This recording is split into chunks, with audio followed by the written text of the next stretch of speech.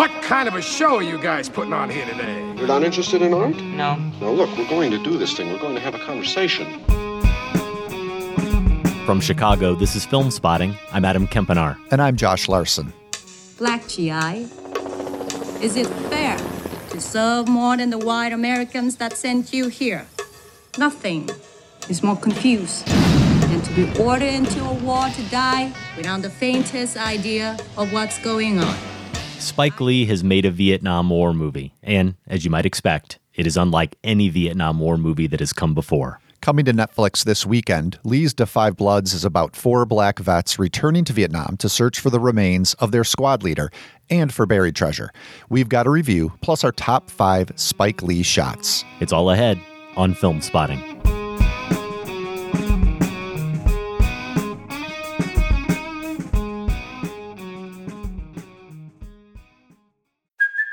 Hey, it's Kaylee Cuoco for Priceline. Ready to go to your happy place for a happy price? Well, why didn't you say so? Just download the Priceline app right now and save up to 60% on hotels. So whether it's Cousin Kevin's Kazoo Concert in Kansas City, go Kevin, or Becky's Bachelorette Bash in Bermuda, you never have to miss a trip ever again. So download the Priceline app today. Your savings are waiting.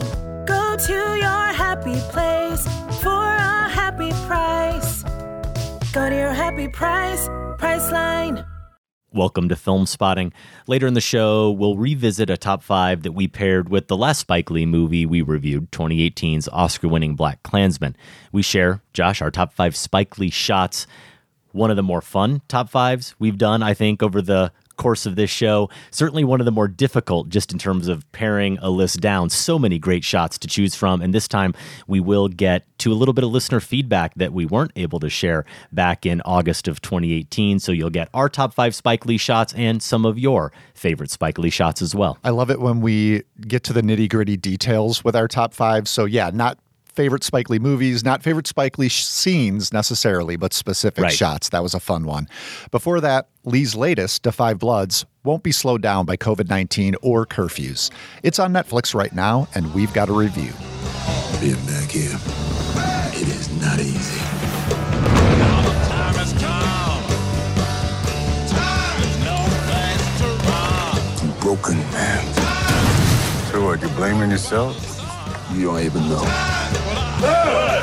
No! I've been loved and put aside. I've been crushed by tumbling tide. And my soul's been psychedelicized. We've been dying for this country from the very get. Now the time has come. There are things to realize. We give this goal to our people.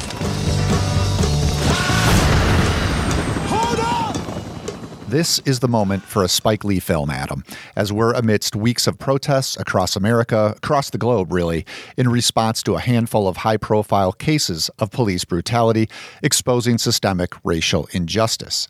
But is Da 5 Bloods, Lee's new film, up to that moment? That's the big question about the prolific, legendary director's latest, which stars Delroy Lindo, Clark Peters, Isaiah Whitlock Jr., and Norm Lewis as 4 African-American Vietnam War vets who returned to Vietnam decades later. They've got 2 goals: honor their fallen squad leader, played by Chadwick Boseman in flashbacks, by finding his remains, and also locate the cache of confiscated gold bars they had discovered but weren't able to take home the first time.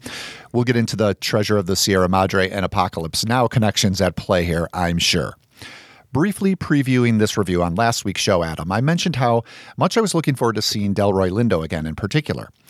I want to get to that big question I posed about Da 5 Bloods being up to our current moment by starting with a smaller question about his performance.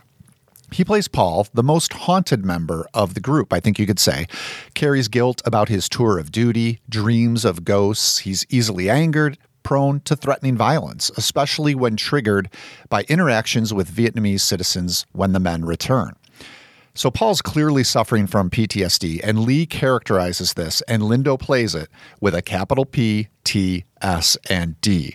Along with the other screenwriters, Kevin Wilmot, Paul DeMeo, and Danny Bilson, Lee gives him scene after scene where he loses his temper at someone or blows up or just gets into another confrontation.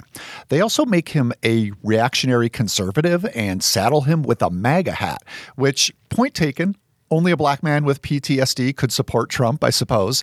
But still, this positions him as an extreme character. And Lindo doesn't back away from that, but doubles down with an extreme performance. For the first half of the film, I really wasn't on track with all this, even as I loved much of what else Lee was doing, including cutting away at various moments to archival photos or footage whenever someone from African American history, especially with a military connection, is mentioned. But then we get one scene that turned everything for me. It's a scene of the year candidate, actually, and it's one that's entirely anchored on Lindo. This is after Paul goes full Colonel Kurtz, we could say. He separates from the others to literally cut his own path through the jungle. I think it's key for me, at least, that he's weary and tired by this point, so he can't be quite as bombastic as he was before. And we watch him exhaustedly hack away in this reverse tracking shot. Here we are, Spike Lee shots, right? With Lindo walking towards us, looking into the camera, and detailing how being sent to Vietnam ruined his life. Here's his quote, "You made me malignant," he says at one key moment. Later, after detailing all that he survived, "You will not kill Paul. The U.S. government will not take me out." And right there, for me, the whole movie not only coalesces as its own formidable piece of work, the history we've learned about African-American men being sent to Vietnam at a higher ratio than whites, and of being sent to frontline duty more than whites when they got there, all of that coalesces with what the whole world has been learning in recent years about the discriminatory treatment of African Americans by another branch of the U.S. government, local law enforcement. This was the Spike Lee movie I was waiting for. This was the Delroy Lindo I was hoping for. What about you, Adam? I do want to hear your take on Lindo's performance, if you struggled with it at all, and, of course, what you think about this film as a whole. Well, that's all very well said, and it's funny, I was going to devote some time, I figured off the top of this discussion, to a bold choice that Spike Lee makes that's directly related to casting that I felt was going to be the litmus test for this film, for your experience with this movie as a whole. But I'm so glad you decided to start with Lindo, because I think the real litmus test is rooted in something even more fundamental and combustible, and that is Lindo's performance. And I'm really glad that you were able to get on track with it. I was not, even though I had a very similar reaction to that scene. I think it's, if not the high point of the film, certainly in the conversation. And I would say, we'll get into this a little bit more here in a second, it's not just that he's weary and tired. For me, I think the key point is that he's alone in that scene as well. So it is a big performance, right? I'm going to cover some of the same ground you already have. I think that that can be forgiven and appreciated, and it can be retrospectively even reappraised for a lot of reasons once you've made it through the film and meditated on it some more. And I'm going to say something really obvious here.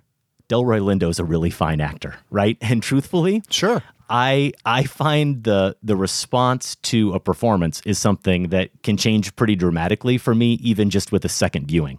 When the size of it and the wallop of it is lessened by being more comfortable with that character, all the characters in general.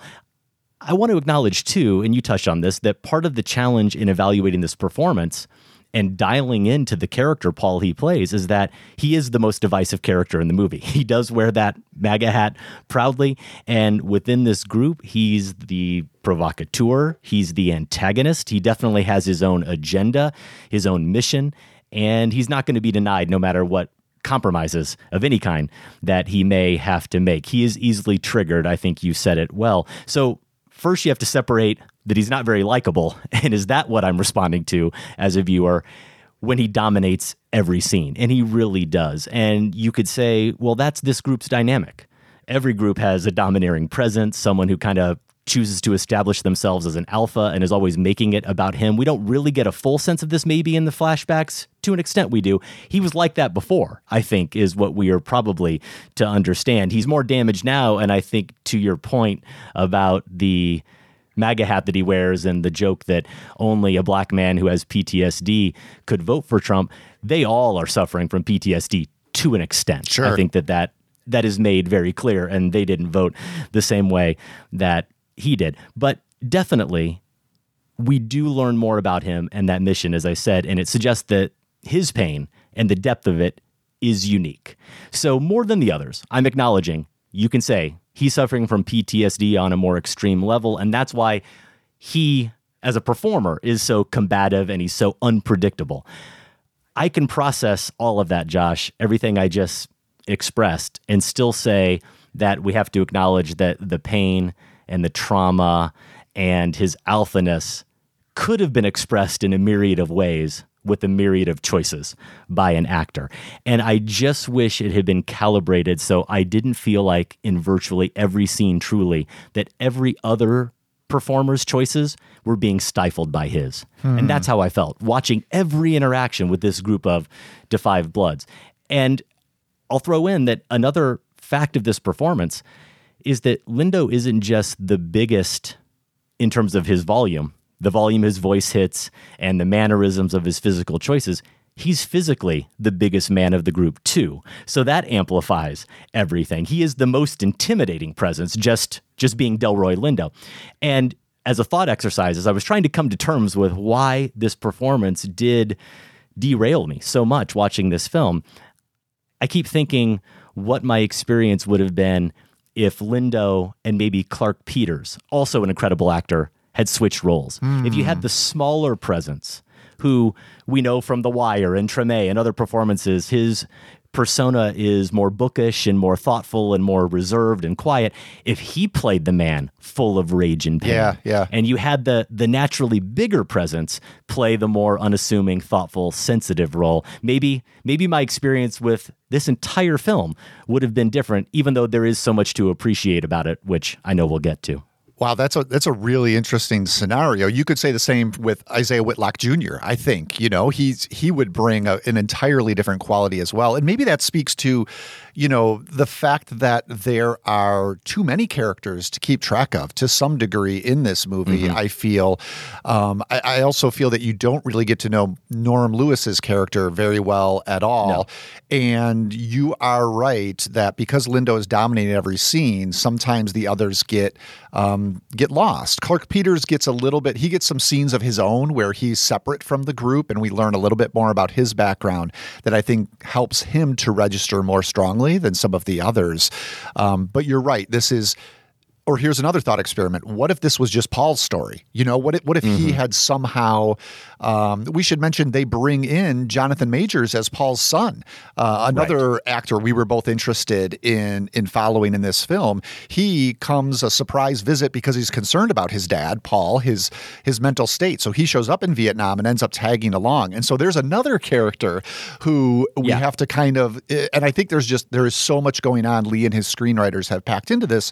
Some of it gets lost, especially amidst the bombast of Lindo. But for me, just real quick too, Josh, real quick on that point before you go on, it also feels like maybe another plot contrivance and complication, just even adding the son into the mix. As much as I appreciate Jonathan Majors as a performer, and I think he's doing solid work here, if not the same work that we love so much in The Last Black Man in San Francisco, everything about that relationship was another thing ratcheting up a lot of tension, but also, for me anyway, I suppose distracting from what is the real mission here. Yeah. I guess for me, the reason why I really focus not only on that moment of Lindo's, that reverse tracking shot, but also why it is a way of unlocking the film for me is because I sometimes need that in a Spike Lee movie where there is so much coming at us so fast, so many references and so many characters, so many plot lines. And sometimes for me, and again, maybe this is just my own cultural background, I am working to keep up. And then there'll be a moment where you see how everything does weave together, as it does for Lindo. And so Paul is speaking from personal experience, and you suddenly see what his personal experience means in light of the civil rights movement, in light of the Vietnam War, in light of even, things like Muhammad Ali. The first image we see in this film is Muhammad Ali talking about resisting the draft, and which is something I was well aware of. But now, seeing someone like Paul talk about his experience by getting drafted. It just clicks for me. And so I do think you're right. I am doing what you said a little bit, is kind of retrofitting his story, Paul's and Lindo's performance on the rest of the film. But for me, it does kind of justify that performance to a degree. I'd probably be praising it more, though, if it was in a different register all the way through. I do give you that. I want to ask you another question, because this is one where I, again, like trying to keep up with Lee, who's just sort of a brilliant, quick filmmaker. It took me a couple of scenes before I realized that these older actors, or the men in their older age, were being played by those men in the flashbacks alongside Chadwick Boseman. So they're in their, 70s or whatever, 60s and 70s, but in uniform in Vietnam alongside Boseman. And what did you make of that? Did you think that was effective or just too jarring? Definitely the latter, unfortunately. And I even looked up the ages of these actors, and I did the math, and Norm Lewis at 57 brings the average age of Da 5 Bloods down from almost 67 to 64, to just over 64. So yes, all four men play themselves as younger men in those Vietnam flashbacks, which I think the timing is 1968, when those characters are supposed to be 18 or 19. Would you say that's right? Yeah, that sounds right to me. So there isn't a moment in those flashbacks where any one of those men pull off looking 18 or 19, oh, no. except Chadwick Boseman, who we only see, well, for the most part, we only see in those flashbacks. And Spike tries to mask it only to the extent that the camera doesn't linger on anyone's face too long at all, right? Some of the guys are barely even visible in the chaos of these extended gunfights. And you lose track, I did anyway, of most everyone else in those sequences, except Delroy Lindo. It's almost surely a practical thing, budgetary, right? There were good reasons why they didn't cast four younger lookalikes or have the budget to give it the Irishman treatment. But I also thought about it, of course. Here I am. I'm gonna give Spike the benefit of the doubt all the time, and I'm gonna try to intellectualize and rationalize why this should work. Wouldn't it be just like Spike Lee to say, you know what, deal with it? The whole point of this movie is that this war is forever. It haunts America. Yeah. It haunts the Vietnamese people as well. It haunts these men. They're all still scarred by what they experienced as 18 and 19-year-olds. There you go. And in a lot of ways, they have not changed. So I can make the argument, Josh. I can do it for you, right? Of course, there is this other struggle that you've touched on, that Spike Lee has always been concerned with, and that does, especially right now, seem tragically unending. It's what speaks to this film's timeliness and whether or not it matches the moment, the oppression of black people and that systemic injustice. As one character says in the film even, we were fighting for the rights of Vietnamese people that we didn't even have as Americans. So that contradiction is always at play and at the fore in this film. So again, intellectually, the choice to have these men almost playing ghosts of themselves in these flashbacks, it's undeniably the right one. And yet you can get that and still feel in the moment so utterly bewildered and distracted by it that you're never able to really connect. And I wasn't. And I think that's the thing, right? It's the thing with any film is your suspension of disbelief isn't so much a matter of how good the makeup is or the special effects or those things. It's how much you're buying in fundamentally to the story. How much you care about the narrative and the characters is going to determine how much you're willing to forgive. In that moment, I think because everything we already said about how the other characters are marginalized, how Lindo's performance dominates everything to the point where I think the other characters do really get marginalized, I think that I was distracted by that scene, as well as some other scenes that I felt were maybe a little bit awkwardly handled. At least for me, it all comes back to some of the fundamental things we're talking about. I think you're on the right track there. And I have no idea whether it was a budgetary concern and it was a necessity, and so more meaning was placed on it than might have initially been intended. But here's what it did for me. And you're right, it is jarring at first. Like I said, I think it wasn't until the second time where I realized, oh, this is really what's happening. Like, we're really going to have these older guys in the flashbacks. Yeah. And at that point, for one thing, there was a practical benefit to it for me. I've mentioned already how there are so many characters in this film. If I had to have four new people to kind of match up to who the older guys were in those flashbacks, I would have been totally lost. So rather than getting new faces, we clearly know right away who's who in those flashbacks. That was helpful. But what it did for me, and this is where you were heading and kind of really nailed on, I think, was it underscored, yes, how these men are haunted. These exact men who look like this now are still living in that space mentally, psychologically. It did that. It also underscored for me how young Norm, the Chadwick Boseman character, was when he died. Because what we're seeing with those characters, the older characters, right next to this young man is the entire life he missed out on, the whole life that was taken from him. And for me, that is, yes, it's kind of like an intellectual exercise that you're doing while you're watching that might take you out of the narrative a little bit, but it also made the cost hit home to me much more strongly than it probably would have if they had cast 4 other younger actors. I can definitely see that. And I think, if anything, I maybe wish Spike had even gone more extreme with it and gotten as Brechtian as possible. And maybe we just saw those guys.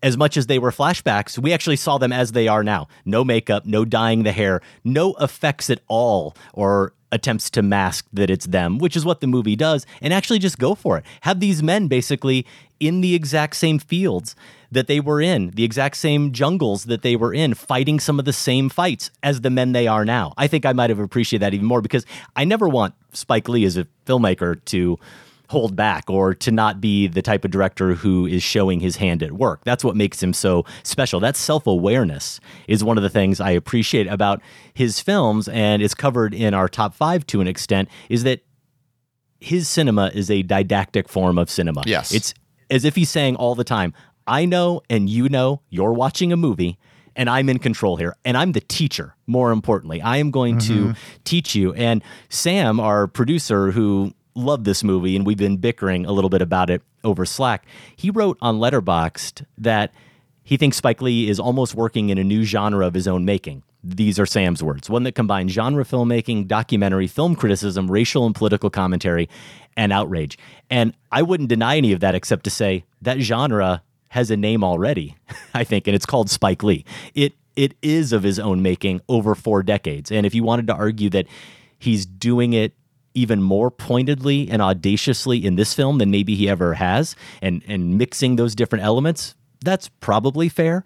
But I'd also point to 2018's Black Klansman, just as his most recent film, as one that does all those same things as well, very well, and for me, more assuredly. And I do think in this film, he is at his best when his hand is most clearly visible. The fluctuating aspect ratios.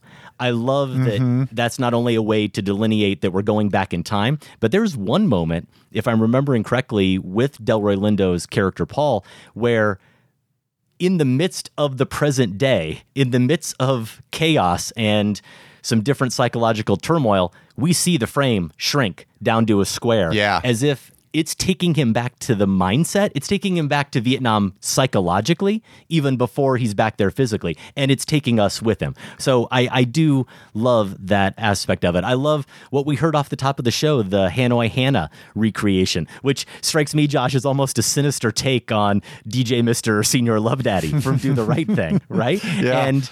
And just one example, there are many in the film, but a character early in one of the flashbacks mentioning Milton Olive, who was born in Chicago, by the way, I discovered, smothering a bomb, sacrificing himself, getting the Medal of Honor. He's the first African-American to receive the Medal of Honor for the Vietnam War. And when they talk about him, Spike shows you his picture on screen and gives you his vitals. He is always educating you in that way. So I did like those aspects, though I see them differently than maybe some of the more blatant attempts to be meta in some of the movie homages that I don't think are as successful.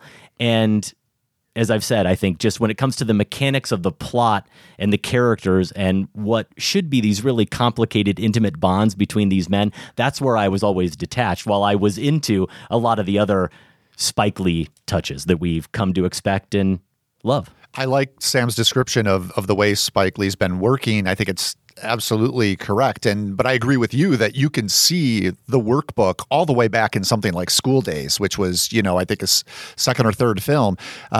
This direct address cinema is what I've talked about it quite a bit. But you're right. As the teacher, that's always been an element. And he has, found different specific tools through which to do that, and change the approach a little bit depending on which style of movie he wants to make. I think BlacKkKlansman has those elements, but maybe not quite as direct as in something like School Daze or Do the Right Thing or here in Da 5 Bloods. You mentioned Hanoi Hannah. That is such a great touch.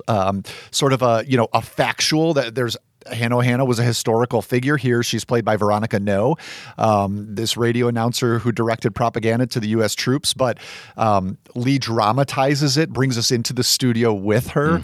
And what that sort of does is tighten the connection, the bond that propaganda was trying to make with the soldiers who heard it. She's very sort of loving the way she talks to the soldiers, and you get the sense of how discombobulating this had to be, because what you have here is the enemy, the quote unquote enemy, right?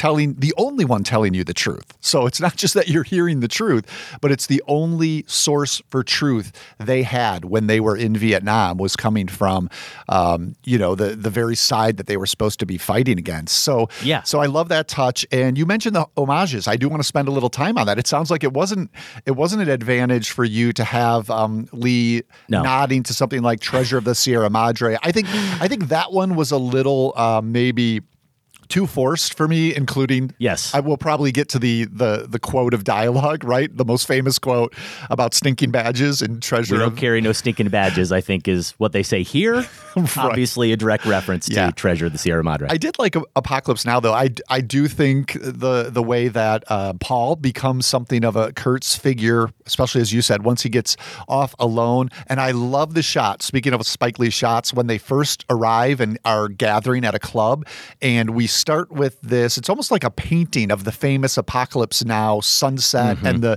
title of the movie, and the camera pulls back to reveal that a DJ is right in front of it playing club music, and the next big text we get is a neon Budweiser sign. It's an ad. And then we just sail through the rest of the club. That's just like, so that's Lee at his best, right? It's this image, camera movement, politicizing things that we have these associations with in our heads that he's just going to spin, and he's doing that with the MAGA hat too. He's spinning that thing. The way I initially read it as kind of a joke, I am sure there are maybe 5 or 6 other ways you could read that. I haven't processed it yet, and there may be other uses of that hat that Lee intended, but these are all instances of him being the provocateur, and I think he's doing it well once again here. That sequence where they're in the club and then we watch those guys, similar to one of the opening sequences or near the beginning of BlacKkKlansman where they're dancing, but this is really about these men and that camera tracking them. It's kind of that classic Spike Lee shot we'll get to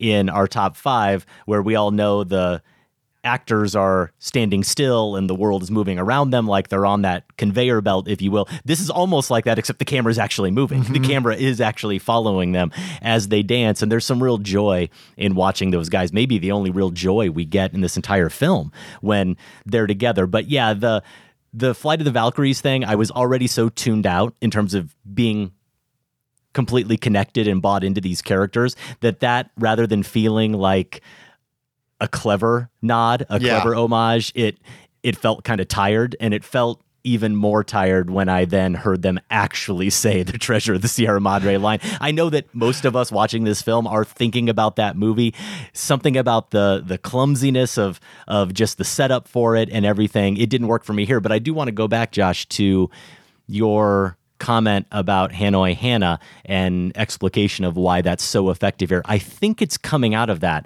we get what I think is the most powerful single line in the entire film. The one that resonates with me the most, the one that most resonates with me in terms of getting at what you said, this moment we're living in right now. It felt like he could have somehow gotten into a time machine and gone back and inserted it into the movie from right now. Not that everything about this movie doesn't feel relevant to right now, but this line in particular, I think it's Boseman's character, Stormin' Norman, who is their leader, as they're all fired up by Hanoi Hannah and the assassination of Martin Luther King, and they are ready for action, and they are out for blood, and they are justifiably angry. He says these 4 words: "We control our rage. We control our rage."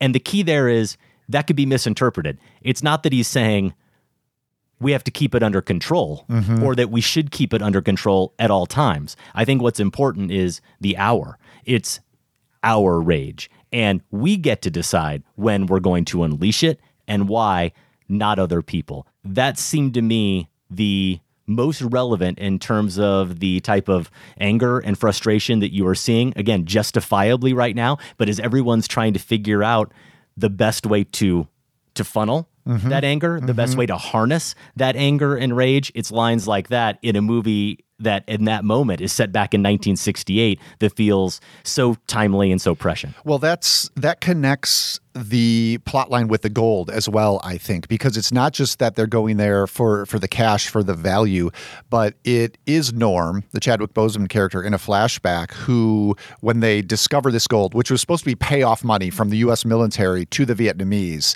that during a firefight just kind of got forgotten and lost in the jungle. Norm is the one who identifies it as, and I almost wish he hadn't said it, because I had just gotten there about a minute before thinking, this is a reparations metaphor, what's happening here. And then he actually does, I think he or one of the others actually says reparations. And I think that is interesting and connects with the rage, because if they had lost control of that rage or given into it at that moment, I don't know who the object of it would have been. It might have been, maybe innocent villagers nearby, maybe each other. I mean, things are really, really heightened in that moment. And Norm calms them down, and there's not rage when they find the gold and come up with this plan.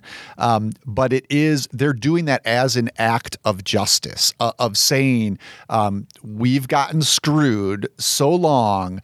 This belongs to us. And that was kind of a move of justice to make the plan to take that gold from the government, take it from the U.S. government, right? And so that's again connecting sort of the gold through line to the injustice through line that is going on here. So much to reckon with in Spike Lee's latest, as we have come to expect from one of our best filmmakers. Da 5 Bloods is out on Netflix as of this weekend. If you see it and agree or disagree with our takes, you can email us, feedback@filmspotting.net. Well, Adam is fresh off his triumphant performance in our last edition of Massacre Theater. He's going to take the stage again with me for another edition when we come back. Plus, speaking of big. Yes, go big or go home, Adam. Plus the Film Spotting Top 5 Spike Lee shots. Stay with us.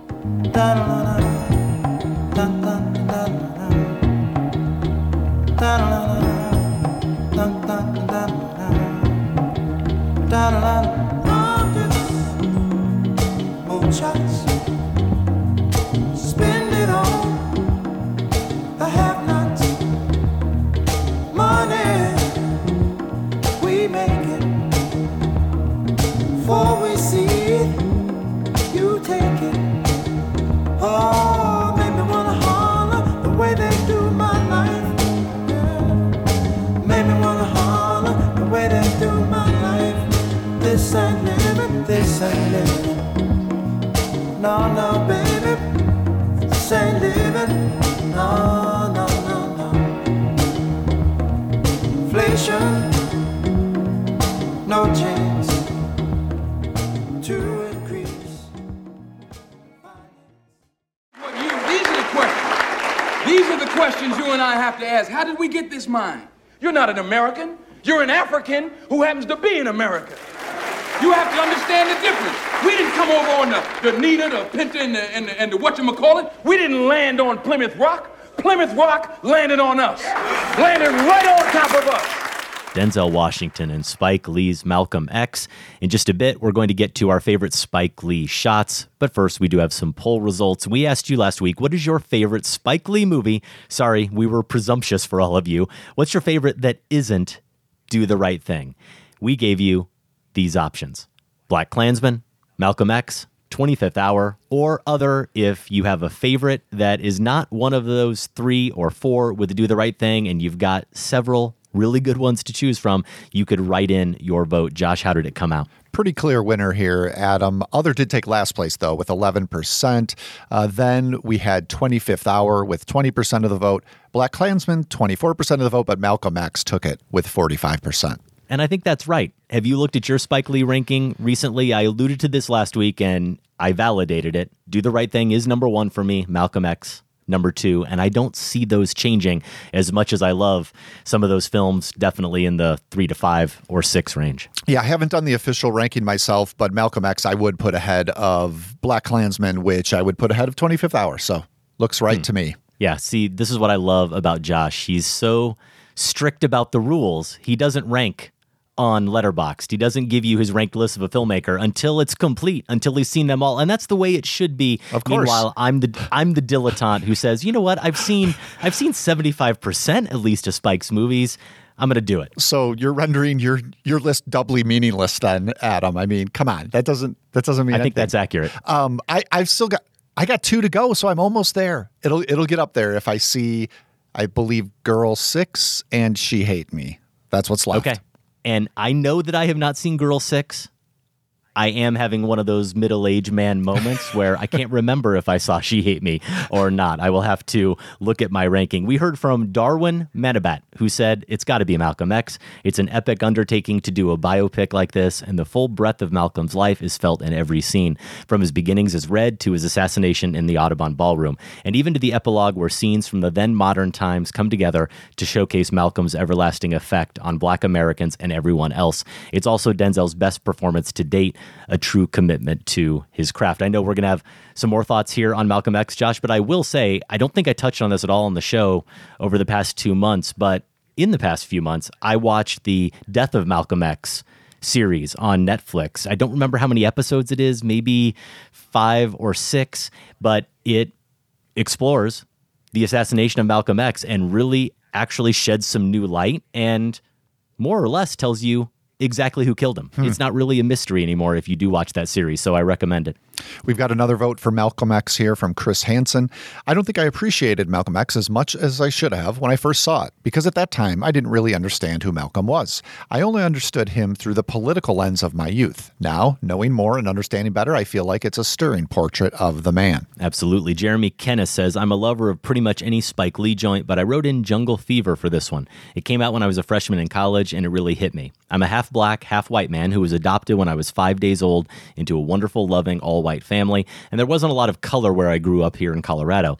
I had already experienced the pitfalls of dating in high school and how some families react when their daughter brings a man of color home. Some really tough lessons, and Jungle Fever let me know that all this wasn't just in my imagination, and I wasn't the only one these things were happening to. I really like that movie too, Josh, and I think it was one of the earliest Spike Lee movies I saw. I don't have it in front of me, maybe 91? That sounds about right. Because Jungle Fever, yeah. And that was, as we've touched on before, we've dated ourselves a little bit. 91, 92 was really the birth of me becoming a cinephile, and I think that's when I saw Do the Right Thing for the first time, a couple of years after its release, and Jungle Fever might have then been the second Spike Lee joint I saw. Yep. I saw it in high school as well. Here's another note from Isaac Rosso Klakovich. He's in Chapel Hill. I voted for Clockers, which, despite having less of Spike's trademark frenetic energy, is, in my opinion, his best movie that isn't Do the Right Thing.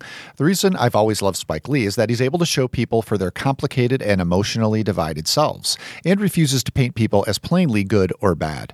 Everyone in this film is a product of their situation, and for the leads of the film, especially Mekhi Phifer's Strike, it's not a situation they brought upon themselves. In many ways, I think Strike is Spike's most fully formed and captivating character, someone who is constantly trying to do the right thing in a world where that thing is hard to find if it exists at all. Also a major player in Clockers, of course, Delroy Lindo, who we talked about in great detail during our conversation about Da 5 Bloods. Jake Scubas says it's Inside Man, one of the most well-constructed heist movies ever made, a hell of a good time and thoroughly a Spike Lee movie. Amid all the tense action and timeline jumping, he manages to make the film a meditation on justice and the historical and moral bankruptcy of our institutions, pun very much intended. You will hear more about Inside Man and Malcolm X and some of these other great titles in the top 5 coming up here in a bit. Here's Julio Oliveira from the Contrarians podcast. I want to see more love for Chirac around here. That's all. Well, that's all, Josh. Sorry, Julio. I mean, if putting it on my top 10 list for that year that it came out isn't enough for you, I don't know what else you want me to do. Yeah, I'm a big fan of that movie too, but you're the guy to see about that. Thank you to everyone who voted in the poll and who left a comment. I think next week, as we are finally going to get to the Spielberg show we've been promising for 3 years. Seems like it. We will get to our other recent polls results that weigh in on the best Spielberg decade. So you'll have that to look forward to next week. Quick plug here for our sister podcast, The Next Picture Show. Right now, they are doing part 2 of their House That Shirley Built pairing. This episode focuses on The New Shirley, which is directed by Josephine Decker and stars Elizabeth Moss as the writer Shirley Jackson.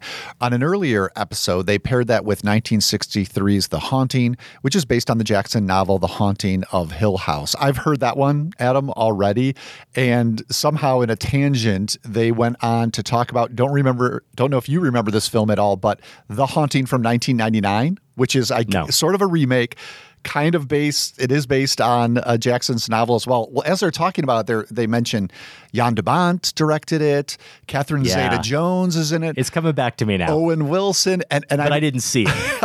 I think I saw it. It's like one of these movies where the more they talked about how bad it was, it seemed to bring more memories back to me. So anyway, that's where I am with The Next Picture Show. Just memories of The Haunting. I want to go back and see the original because I've never seen that one now. And of course, still it's good. Catch up with Shirley. The Next Picture Show, of course, hosted by Tasha Robinson, Scott Tobias, Keith Phipps, and Genevieve Koski. New episodes are available every Tuesday. You can get them wherever you get your podcasts, and you can get more information at nextpictureshow.net. I realize in the rush to get ready for this show, Josh, I don't have the new patron names that I wanted to single out. We will have a bigger list next week, all the new family members. I think some people were enticed by our goal. We're getting closer to our goal of 900 family members over on Patreon. That means you will get to participate in a virtual watch party with the two of us, as well as Sam Van Hallgren. Let's face it, he's really the big draw here. And we don't know what the titles will be yet, but if we hit the goal, we will give family members 3 choices. We'll take your nominations as well. It's all about listener feedback, making you part of this family. So once we hit 900, that virtual watch party could happen, and we'll have to see what's in store for us. Josh, do you have any leanings? Is there a film that you've been kicking around that you think we may need to watch together, or are you not going to count your chickens before they hatch? No, I don't want to, hope for something that might not work out. What I can say is the 2 that I've done elsewhere have been for films that people know really well and they've seen countless times. So Spider-Man Into the Spider-Verse and then 1977 Star Wars. And that works really well because if we do get chatty in the commentary, during the film. People don't have to pay attention. They could choose to just ignore us. I mean, that's still an option, but they won't feel like they're missing stuff in the film. So I guess I would say at the very least, it should be something pretty much everyone's seen at least once or twice in their life. That makes it fun. Okay. And what's great about that is you can So The Haunting from 99. Exactly. Yes. But you can dig into details that way too. You don't have to cover like the plot and stuff. So yeah, I can't wait. Yeah. This is going to be a blast. It's also not the only, this is a goal people get if we hit 900. But if you join the Film Spotting family on Patreon right now, there are already benefits sitting there for you. Those include ad-free episodes via dedicated RSS feed, early downloads of our regular episodes. We'll have live pre-sales and discounts for live events, should we get a chance to do those again. There's also a merch discount on there. But the big bonus material you get are our monthly bonus episodes, and we'll have it ready, but we need to nail down, Adam, what we're going to do for June's bonus episode, right?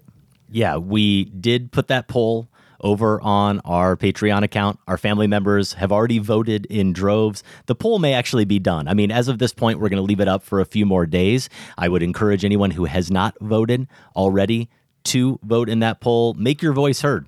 We want to do the bonus content that most of you want to hear. And we are discovering that, and I suppose this is kind of a way to pat ourselves on the back, Josh, but we're discovering that it's not as if one of these options in any of our bonus content polls are just destroying the field.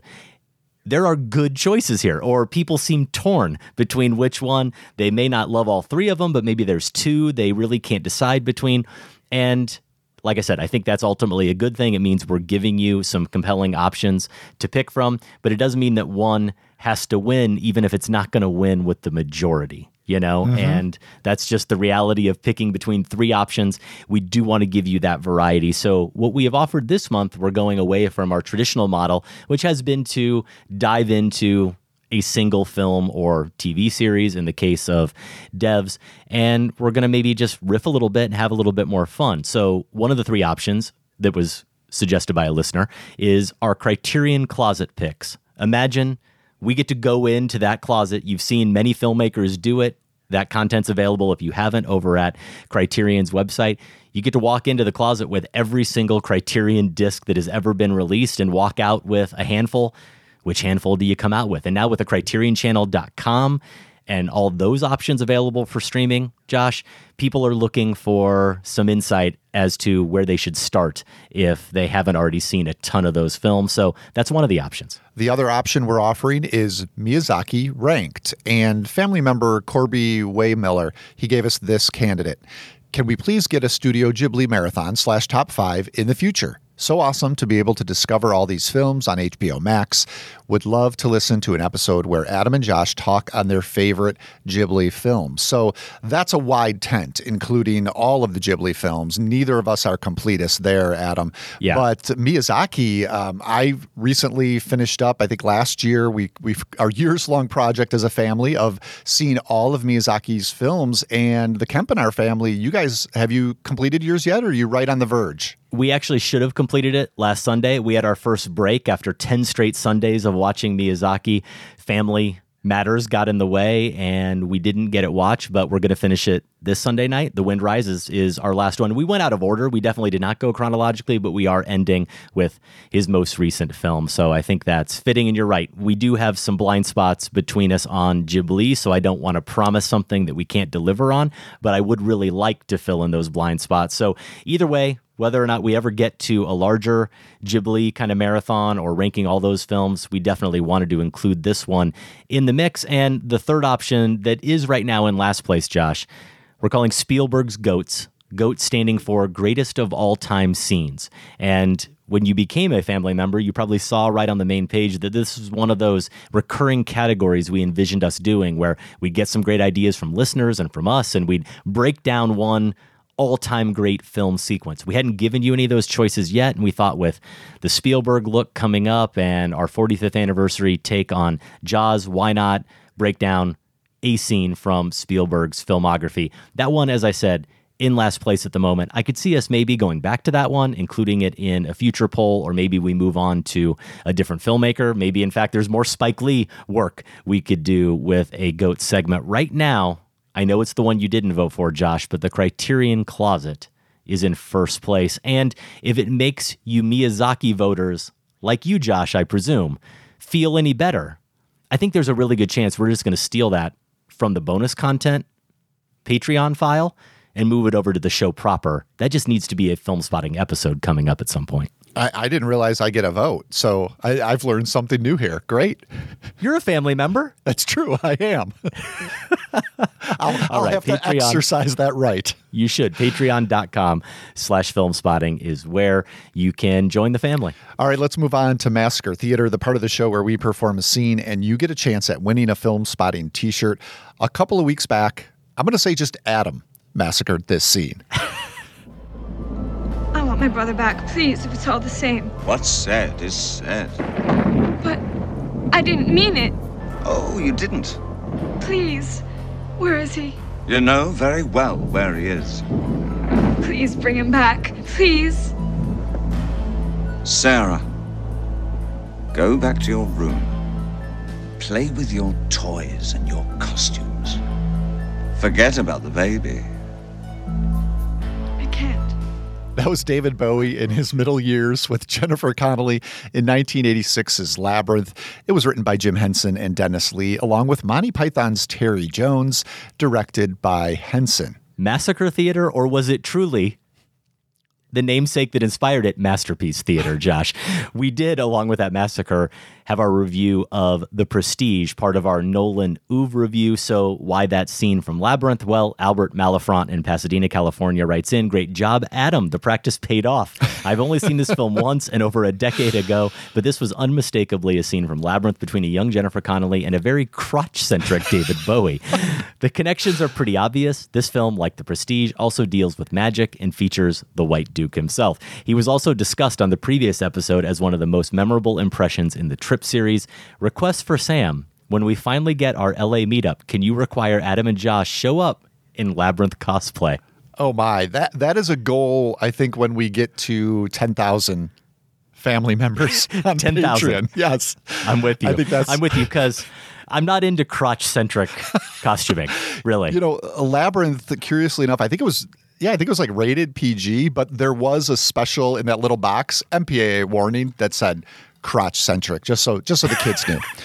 Here's a note from Kathy Wouter from the Adirondack Mountains of upstate New York. A staple when my kids were growing up. Even now, my 23-year-old will sometimes tell me to Chili Down with the Fire Gang, his favorite song on the soundtrack. Questionable, I know.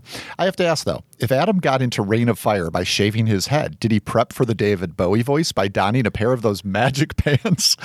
For a kid's movie, they were the elephant in the room.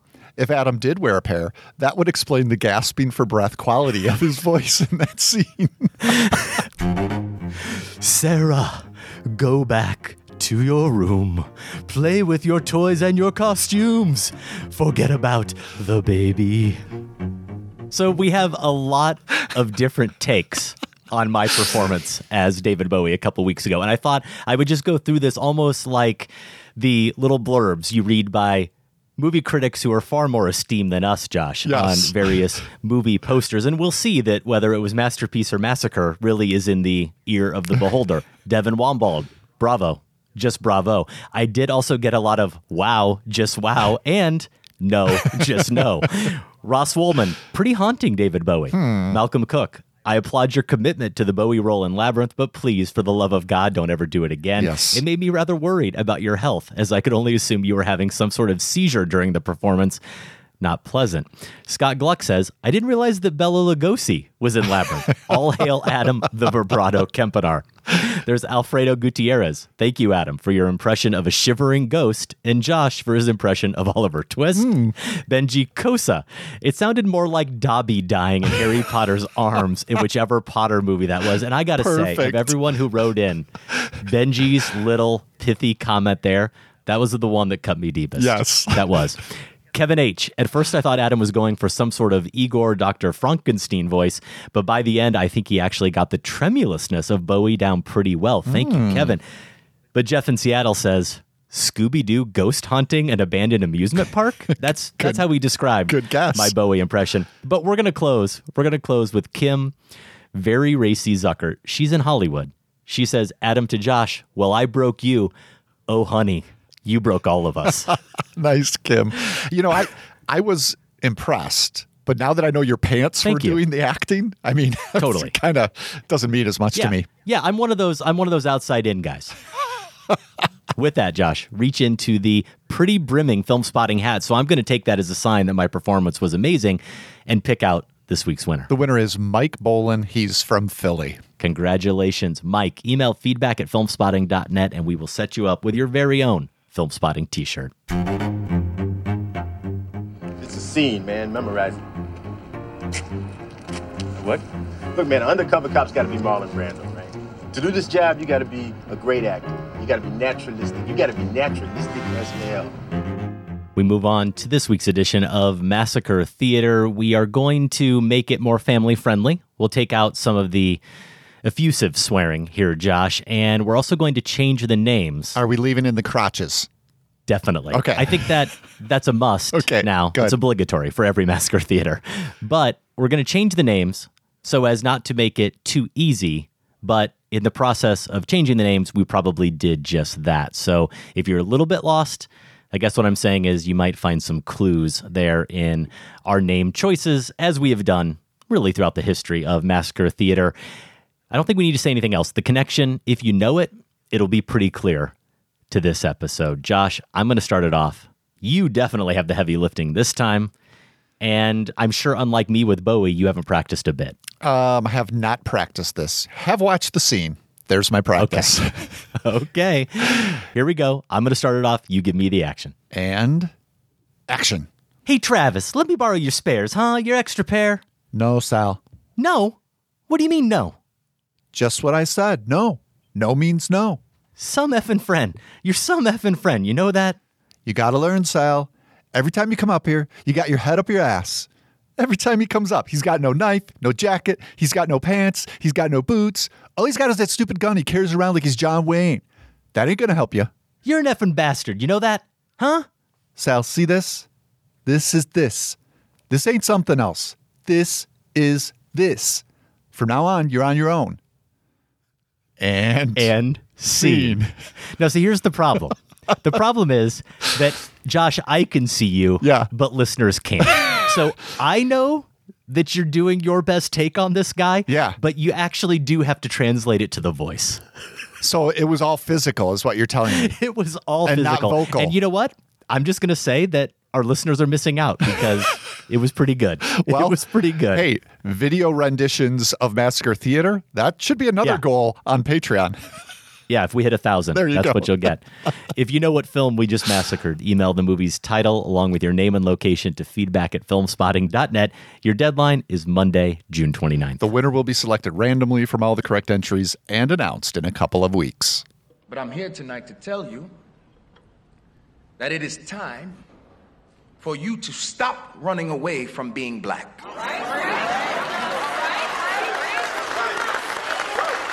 It is time for you to stop running away from being black. You're college students, right? Right on. You should think. It is time for you to understand that you, as the growing intellectuals of this country, that you must define beauty for black people. Now that's black power. Corey Hawkins there as Kwame Ture in a great scene from Spike Lee's Black Klansman, a movie we reviewed very favorably back in 2018. In fact, Black Klansman made both of our top 10 lists that year. It made my top 20 of the decade. This week with Da 5 Bloods out, we're revisiting the top 5 that we paired with that review, our top 5 Spike Lee shots. We had done Spike Lee scenes previously on the show with a different host. Josh Maddie was here for that. I think that was 2008. So by 2018, we were due for sure to revisit Spike Lee. And as you said earlier, we got even more granular this time. We just focused on our favorite shots. And we wanted to start with some feedback that we got to that original show. So this is stuff that came in after that episode aired in August 2018 that we never got a chance to get into during a follow-up episode. Let's start with Mike from Omaha. I've only seen a handful of Spike Lee films, so I don't have the widest selection of scenes to choose from. But an obvious one that springs to mind is Edward Norton's profanity-laced monologue in 25th Hour. It's an uncomfortable but thought-provoking tirade because you may find yourself at odds with another community you weren't even aware felt antagonistic about you. It's interesting because you get a picture of race relations that is more complex than black and white. If there's one thing most of us can agree on regarding Spike Lee's didacticism, in his films, no issue is ever black and white, a matter of right and wrong. Lee depicts a world in shades of gray, a world much like the one we live in. He tries to nudge us in the enlightened direction, but he's not going to shove us. He expects a little bit of work to be done on our end. And that's the beauty of his art. Dylan Dam says, I took in Black Klansman the night before your review posted, and it quickly became my favorite movie of the year. Among the many scenes and moments that stood out to me, one shot that you didn't mention during your discussion may have been one of the most impactful for me. It follows the scene where Adam Driver's flip is with the other Klan members out in the woods at a gun range. That alone did not strike me as anything unusual. I grew up on a farm outside a tiny Nebraska town and have many friends who enjoy shooting guns recreationally. The part that stood out was the scene immediately following that, when we see John David Washington's Ron Stallworth come upon the range once the members have left. As he approaches, he bends to pick up a shotgun shell and then stands to face what we can assume to be, though we have not yet seen, the targets they were all shooting at. What struck me about this scene was the inevitability of what we were about to see. The look on Ron's face, a look equal parts anger and sadness, one that made it apparent that these were not the usual bullseye-shaped targets you might see elsewhere. As the camera spun around behind Ron and the target finally came into view, we saw what we knew was there but hoped would be something else. Now, I can't say with certainty whether this is one of Lee's best shots. Truth be told, I have not seen enough of his films to make such an assertion, but nevertheless, it impacted me tremendously. Lee knew that people would know what Ron was looking at, and the way he lingered on his face before revealing the targets was a masterstroke. Thanks, Dylan. Here's a note from Jesse in Durham, North Carolina. While my favorite Spike Lee film is Do the Right Thing, and that film is solidly in my top 10 of all time, when you said favorite Spike Lee shot, my mind immediately went to Malcolm X and the new scene when Malcolm and Shorty, played by Spike Lee himself, cross the city street in their new suits. I remember the first time I saw it. It felt like a perfect picture of those two characters, defiant in the face of a brutal society and full of joy and lust for life. Yeah, so good, Jesse. That sway is one of my honorable mentions. Josh Ashenmiller in LA closes us out. I've always been a champion of the off-malign school days, and I love the way that film ends, with an all-cast curtain call. Then Lawrence Fishburne and Giancarlo Esposito stare right at the audience and tell us to wake up.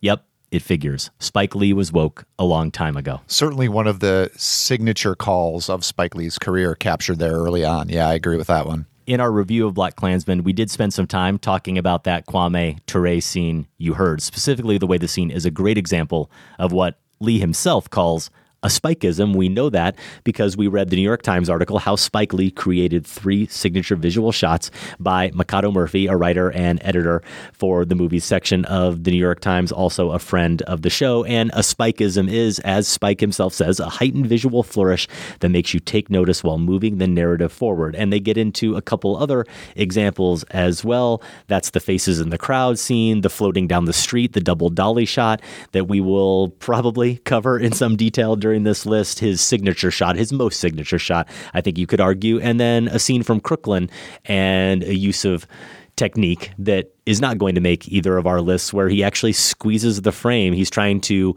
heighten the sense of this character, Troy, from Brooklyn, being a fish out of water, leaving Bed-Stuy, going to this more affluent place in Virginia to stay with relatives, and he shot the scenes with anamorphic lenses and then ran them in a normal aspect ratio, and it confused the hell out of most people who saw it in the theaters at the time, including me, who saw it on DVD back in film school, actually, when I saw Crooklyn. But it makes the shots look, as the article says, elongated and odd. People actually complained so much that a lot of theaters had to put a note up. I thought something was going wrong with my TV when I watched it for the first time in prep for this list, but it absolutely makes sense for what's going on in that sequence. So let's dive into some of these Spikeisms. I suppose we could have called this list, instead of top 5 Spike Lee shots, our top 5 Spikeisms. Hard to narrow it down to just 5 from such a rich body of work. How did you go about this task? It was incredibly hard. I had to use that construct that we fall back on from time to time, where we say if aliens came to Earth and wanted to basically know what a Spike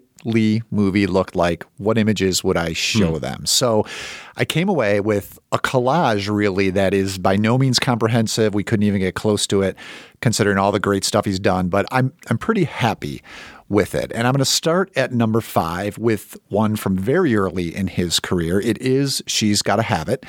And the shot is of Mars Blackmon against the Brooklyn Bridge. I knew I wanted a shot that had Lee himself in it. It's not just that he has appeared in many of his films, not quite as much as of late, but it's more that his actual presence is representative of what I call his direct address cinema. In every one of Lee's films, you can feel him talking directly at you. That's why some people describe them as preachy, and that literally happens when he is there on the screen.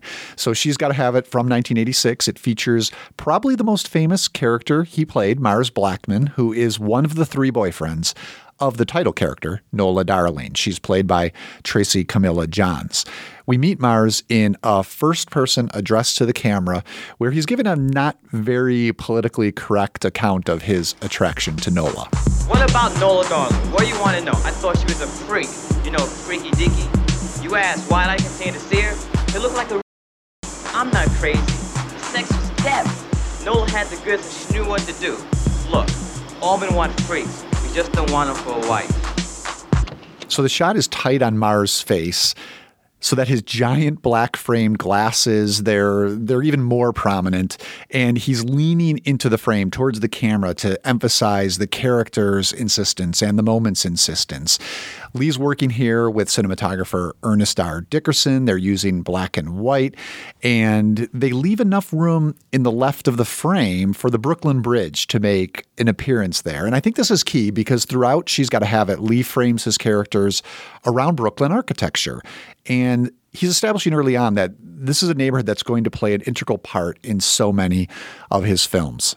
I heard from listener Ryan Morgan on Twitter. He's at Mr_Rymo, and he suggested Mars for a slightly different reason than this. The image of Mars in She's Gotta Have It, he said, for the pioneering way that Lee used the character to fund and promote both himself and his films through the use of the burgeoning hip-hop culture of the time. It was a genius way to get his films made and seen by wide audiences. So, of course, Ryan's referring to Mars' second career as a Nike spokesman alongside Michael Jordan. That's why I think he's maybe even more famous than Mookie, who Lee played in Do the Right Thing. So for me, Lee's at the forefront of everything he makes, not a director who hides in the background in any way. So I did want a shot with him on camera. Went with She's Gotta Have It. Yeah, I love your approach. The aliens question is always a good one, though I think I not only thought about that practical function or impractical function, as the case may be, but also shots that, for me, sum up the pleasure of watching his films. These are 5 films, certainly the top 4, that I will always go back to as my Spike Lee favorites. And I thought about the different types of shots that I think should be eligible for a list like this. The floating dolly shots, the use of direct address to the camera, the dolly shots where he's doing something even more crazy and heightened than that floating one, and then shots that aren't about the camera movement and they're just about the imagery. They're just about the beauty of the shot itself. But that notion of purpose was always forefront in my mind. The form excites you, but okay, to what end is it employed? How does it inform the characters, the scenario? How does it affect our viewing experience and our understanding of what we're seeing beyond the coolness factor? And I'm going to start at number 5 with a film that I do think is a second-tier Spike Lee movie, though I've only seen it once, and I'd love to revisit it. It's Mo Better Blues, starring Denzel Washington, and it's the trumpet practice scene. This is a film from 1990. Denzel stars as a jazz trumpeter named Bleak Gilliam, and this practice scene, this shot in particular, I chose because it's a variation on the double dolly floating shot, and I keep saying double dolly. Mikado, in his conversation with Spike Lee, explains what that is. It's just like it sounds. Instead of the standard shot where you've got an actor in motion or standing still and the camera is moving towards them or past them or whatever the case may be, they're both on dollies. And that's what gives you that effect of them almost standing still, but also in motion as everything changes around them. We get a variation on it here that I'll get into, but this scene also has the element of direct address that we see so often in Spike's work, where characters are directly talking to the viewer, sometimes in almost a documentary fashion, sometimes not, sometimes within a pure narrative. They are looking directly at the audience or talking directly to the audience. And this is a scene that takes place early in the film. Bleak is practicing at his place. We see him initially carefully preparing his trumpet. And this is a movie, Josh, Mo Better Blues, that opens with a scene set in Brooklyn in 1969 when Bleak, the trumpet player, is a young boy and he's practicing, and a group of his friends come up and they ask him to come out and play baseball. And his mother says that, no, he's going to finish his trumpet lesson. And the dad is worried that he's not going to be the right type of boy, let's put it that way, and he should be out there playing ball with his buddies. The mom keeps him focused on his trumpet playing. He continues to play, and his friends go away. This scene begins with a shot of a scoreboard in his apartment. It's the Yankees and the Brooklyn Dodgers, and he's wearing a baseball jersey in the shot to start. It comes off during the dolly shot, and he's preparing his trumpet just like a batter a glove. He's oiling it up, and it's obviously, or it seems to me pretty obvious, that Spike is trying to connect those two worlds. Now, as this more famous trumpet player, he gets to combine both those interests on his own terms. And we get a hard cut then to a close-up of Bleak holding his trumpet on his left side, and he's using his right hand just like he would be playing the trumpet, but it's just all air moves basically with his fingers. There's some music playing in the background, and he's essentially soloing over the top of it with his fingers and his voice, mimicking the sounds that his horn would make. The camera, unlike those floating dolly shots that move in a lateral fashion or move in a linear fashion, this one is actually circling around him in his apartment the whole time. The shot ends with one of his girlfriends ringing his door, and he admonishes her for breaking up what she knows is his practice time. And I love this shot, Josh, because not only does it give us some of those elements that we see throughout his work, but it reinforces this notion that this is his time, it's his space, completely. The apartment swirling behind him, it could be the moon. It could be anywhere in the universe. It doesn't matter. All that matters is the music, the notes, the choices he's making, and that all requires total obeisance. It's all about the craft, and everything changes in the room while he is completely constant. He's singularly focused, and the whole movie is largely about how all those other intrusions, everything outside that circle, makes everything so messy. Friends, managers, rivals, women, and how does an artist like Bleak reconcile that? So maybe an underappreciated Spike Lee film, underappreciated a little bit by me, but I've always loved that shot. Another one that comes to us via director of photography, Ernest Dickerson. Yeah, creating that sense of private space is key there, and then putting us in it, right? Because it's almost like you're on a merry-go-round. Yep. The camera is spinning at the center of the merry-go-round, looking at him on the outer edge. And so we're with him as it moves around the room. And you're right, it just creates this unbreakable arena that we get to witness and be a part of. And actually, to that point, we almost have an intimate moment with him. Yeah. We get inside an intimacy with him that the other characters in his life don't really get to share. All right, my number 4 comes from a film that's maybe considered by many lower tier Spike Lee. It's not one of my favorites, but I was able to catch up with it for this list, and it does have an exquisite visual moment. The movie is Red Hook Summer, and the shot is of the eyes of the good Bishop Enoch. This is Lee's 2012 religious drama. It's about a 13-year-old boy from Atlanta spending the summer with his pastor grandfather in Brooklyn, Bishop Enoch, played by Clark Peters. So yeah, this isn't entirely successful. There's some pretty shaky performances from the young cast, but the moment I'm thinking of comes about 2/3 of the way through. It's just after there's been a dramatic reveal, and I'm not going to get into that here in case there are listeners who haven't seen Red Hook Summer yet and want to check it out. Basically, the revelation results in this moment of crisis during a church service. Now, in response, Enoch, who's at the front of the church in his purple robe, he raises his face and hands to the ceiling and exhorts, "Beware of false prophets." We don't know at this point whether he's talking about himself or someone else. The shot begins above Enoch, looking down at him in close-up, and it does move. It pulls away slowly, but it's really that close-up where we notice that the reflection of the ceiling light panels are forming a cross in each one of his eyes. And this is really startling. It gives a demonic flair to religious iconography, and that does relate to some of the movie's concerns. Going back to your question of, okay, this is really cool, but what is it there for? Mm-hmm. Well, this is there to bring those two things together in an unsettling way.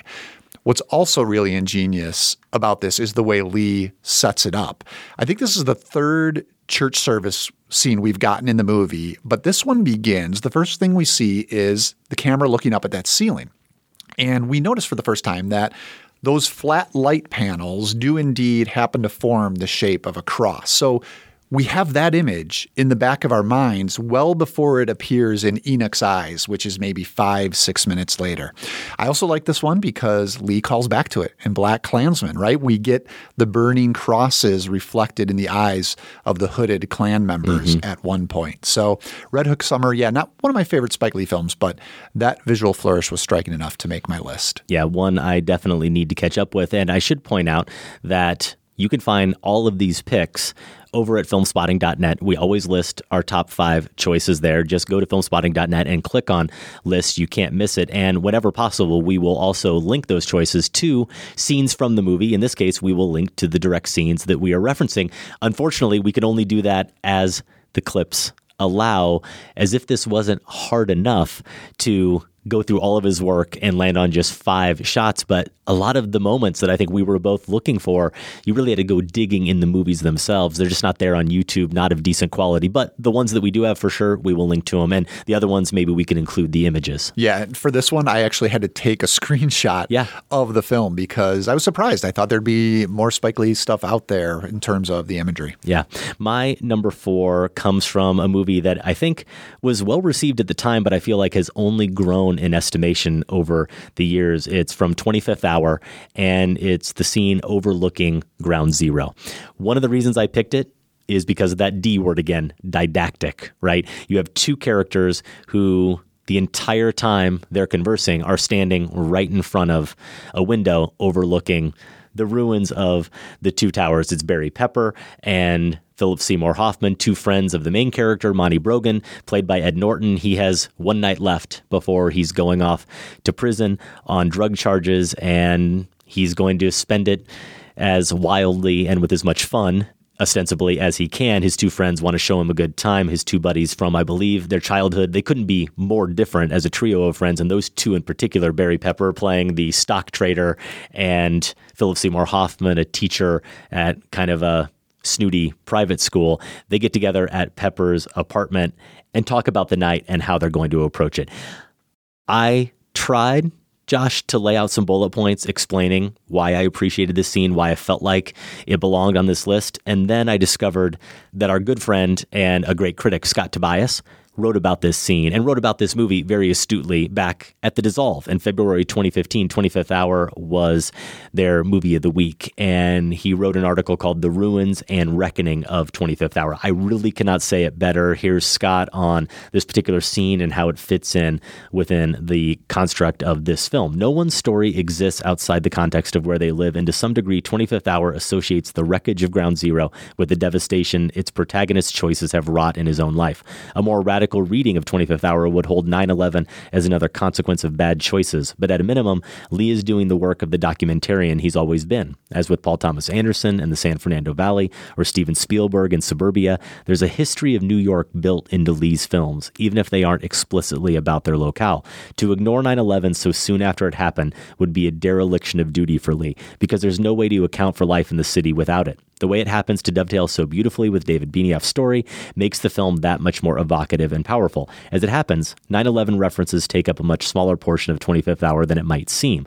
The bulk of it is relegated to the mournful opening credit sequence, which assembles different views of the tribute and light art installation set to Terence Blanchard's score, before pulling back to reveal the ghostly spotlights where the Twin Towers once stood. Later, there's a shot of the Wanted Dead or Alive tabloid cover with Osama bin Laden scotch taped to a broker's door, and a scene where two old friends peer down at Ground Zero from a high-rise apartment and argue over conflicting news reports of polluted air. Bin Laden and Al-Qaeda are also folded into a bilious monologue that comprehensively disses every racial and class stereotype in the city, a callback to a famous montage in Lee's Do the Right Thing. The aftermath of 9/11 is of fleeting, incidental concern to the day in the life of 25th Hour, but the tenor of life has shifted unmistakably, which is true of New York and of the country. Even unseen, it's a presence. And he lets that presence do all of that work in the scene. It's a 5-minute take where the camera never moves. Spike Lee recognizes the power of the visual, the power we as viewers will apply to that background, everything that we will read into it and glean from it. And Scott really couldn't articulate it better. The DP of 25th Hour, Rodrigo Prieto, who shot Brokeback Mountain, Amores Perros, The Wolf of Wall Street, among other very good films. So I had two lists as I was going into preparation for making these lists. One was the Spike Lee films I've not seen yet. Yeah. And those were the priority. And here were the ones that I wanted to revisit. And 25th Hour was at the top of that because I did like it. Very much what you described. Liked it quite a bit when it came out.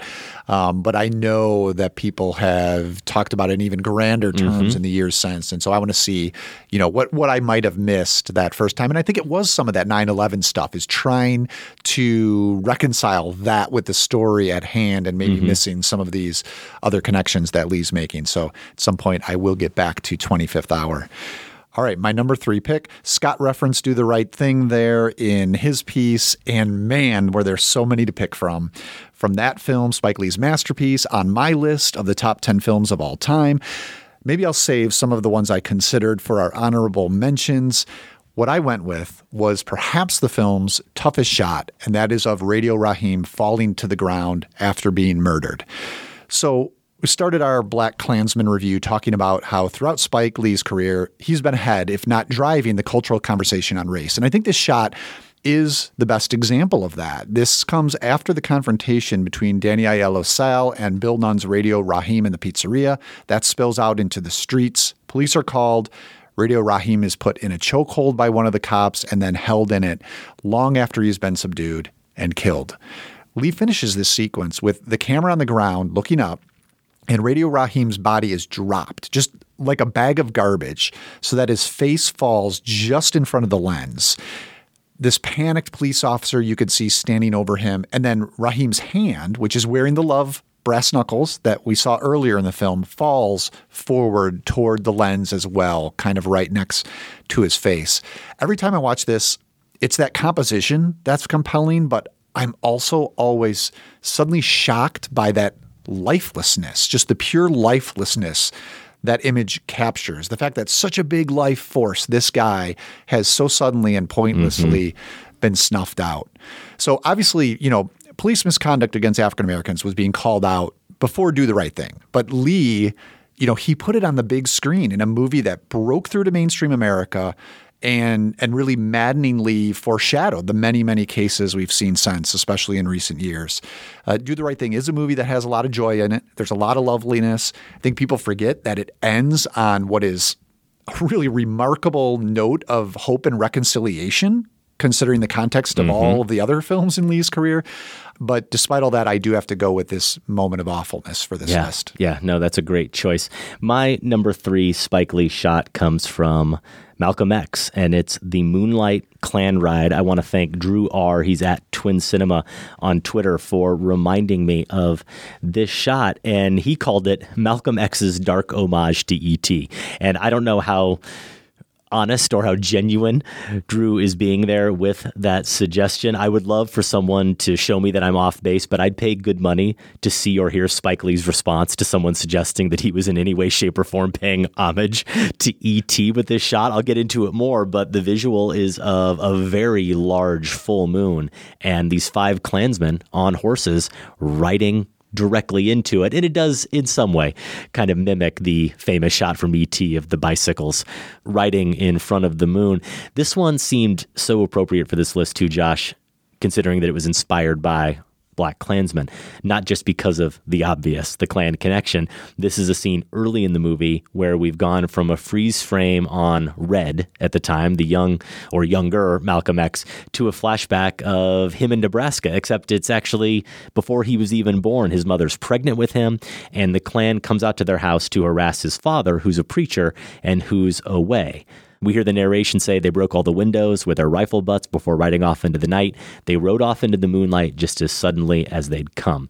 So we have the Klan elements, but you've also got, Josh, this incongruity, this conflict. I think you called it the intellectual dissonance, right? That is so prevalent in Black Klansman and in other Spike Lee films. Here it is, captured just in this single shot of these Klansmen riding in to the moonlight, because there is that conflict between what we're seeing and how we see it. These 5 men on horses, they're wearing hoods and robes. They've just terrorized a pregnant woman and her young children. And as they do ride off into the moonlight, they look glorious. He's taken this awful moment and he's almost romanticized it, but romanticized it in the way someone who has no actual recollection of the scene might recall it. Especially if you're reflecting back on your childhood and perhaps idealizing your childhood, even as rough as these circumstances were. The way he shoots the family in the home reflects this romantic inclination too a little bit. The windows glow with such a striking yellow hue. I think it's probably gas lanterns or something, but it's so warm and inviting inside. And on the outside, it actually almost burns a little too brightly. You know what it reminded me of? Speaking of Spielberg, the great scene from Close Encounters of the Third Kind when Barry is taken. Again, a house terrorized, similar colors, the orange and the yellow, and there it's a UFO riding off into the moonlight. So you never know. Maybe actually Spike Lee is paying some tribute to Steven Spielberg there. But there is another reason I think it's important for this list. It's a great example of something we touched on again during Black Klansman that's quite common in his films, which is it suggests an element of magical realism. The moon is so big and bright and full and low to the ground. It engulfs the Klansmen. It almost turns them into like a snow globe. I don't know what a globe would be if it doesn't have any snow, but that's almost what it seems like. And again, there are lots of examples of that kind of magical realism being employed in his films where characters are experiencing fantasy moments or unrealistic moments, but it's not about the plot or the story or action that's unrealistic. It's all in the form. The camera is actually bringing out that element of magic. And it's so beautiful. You just look at it admiringly, and then you remind yourself you're watching The Klan. It's a shot that D.W. Griffith might have used in Birth of a Nation to glorify the Klan if he had had the means. Ernest Dickerson, once again, the great cinematographer here. Yeah, I mean, it's very likely that Birth of a Nation is being called back upon there. The other film that I think of is Night of the Hunter and some of the silhouettes of Robert Mitchum on horseback. Now, there's not a moon there, but there is light coming from behind.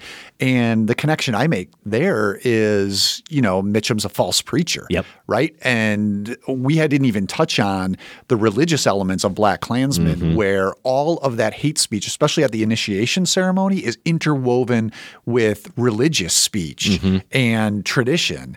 And there's maybe something there about, they're false preachers up there against the moon. It's an amazing shot.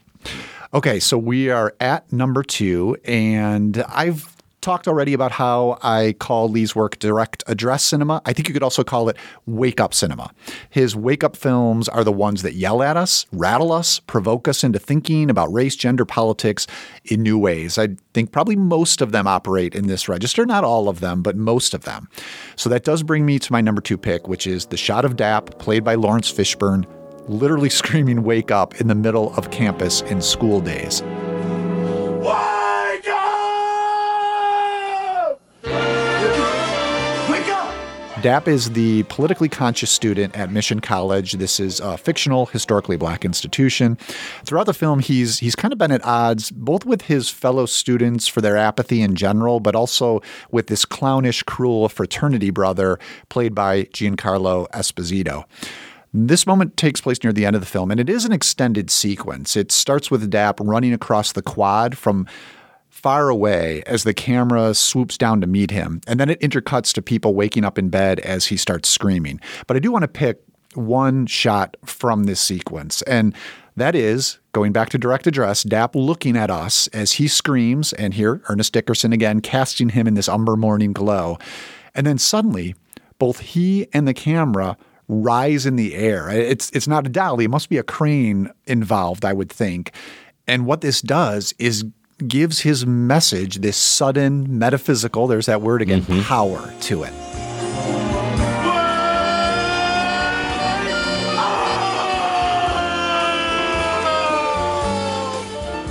Yes, this sounds awfully didactic, and it is, but it's worth noting that School Days isn't just a mouthpiece for Dap. A lot of times the movie is skeptical of some of his choices as well and critical of them. So this goes back to that idea I was talking about where Lee can be preachy, but he's preaching a lot of things at once sometimes, throwing it all at you. I think that's why I don't get too caught up in the specific politics of his films and trying to nail down exactly what is he saying and how do I feel about that. I think this is especially helpful with something like Chirac, maybe why I liked it more than most. And interestingly, Chirac has a callback to the wake up moment. Samuel L. Jackson has a wake up shot in Chirac. So the bottom line here, I think Lee's films, they're calls to consciousness, right? They're calls to wake up first, work out the politics later.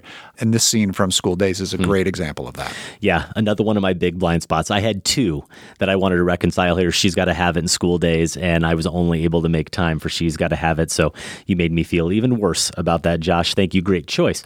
My number 2 comes from the movie that might actually be my 3rd favorite Spike Lee film, Inside Man. And I'm calling it Detective Frazier's Fury. We're going back to Denzel Washington here. I felt like I had to have one straight up double dolly shot on this list. And it definitely doesn't apply to all of the shots throughout his body of work. But watching Black Klansman and thinking about this list, you recognize that there is often a clash because the shots are cool. On the surface, they make the characters look cool, but we're actually seeing them, it seems to me, often at their most vulnerable. The moment when their lives are most disrupted psychologically or emotionally, a lot of times there's just no real volatility. There's almost serenity to the shot that we're seeing as the characters are moving on that dolly. But the dolly is essentially taking away their agency. They're on a path to something they can't escape. Black Klansman does have this moment where it's finally employed. Good is seemingly prevailed in the movie, and all of a sudden the characters are being ushered into a really unsettling revelation. Well, Inside Man features the most volatility, the biggest clash. Clive Owen plays Dalton Russell, the guy who's speaking to us in direct address at the beginning of the film. And at various points, he decides here to prove that he means business. And he, quote unquote, kills a hostage with Detective Frazier and the NYPD watching.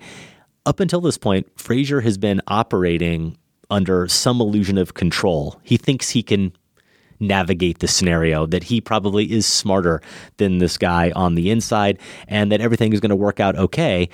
As stymied as he may be, he's mystified by the circumstances and the motives, but I do think he's sure he can handle Dalton. And then this one action completely shatters that illusion. And when it's shattered, when we cut to that double dolly shot, now there is this intensity and this volatility. Frazier is standing still.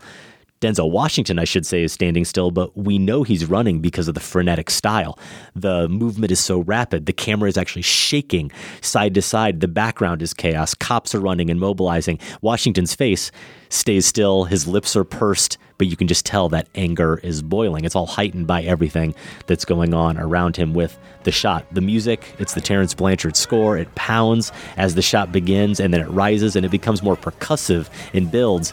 During that dolly shot, it stops right as the shot ends, and he arrives at the door and confronts Dalton. The whole thing actually lasts only about 7 seconds, Josh, but it's so intense, and it's so crucial because nothing ever is the same for those characters or the audience. After that, we realize that anything could happen. And I love that there's such power to it. Of course, power in Denzel's presence, his physical presence on frame, but we are watching a character at his most powerless in that moment. And the technique here highlights that.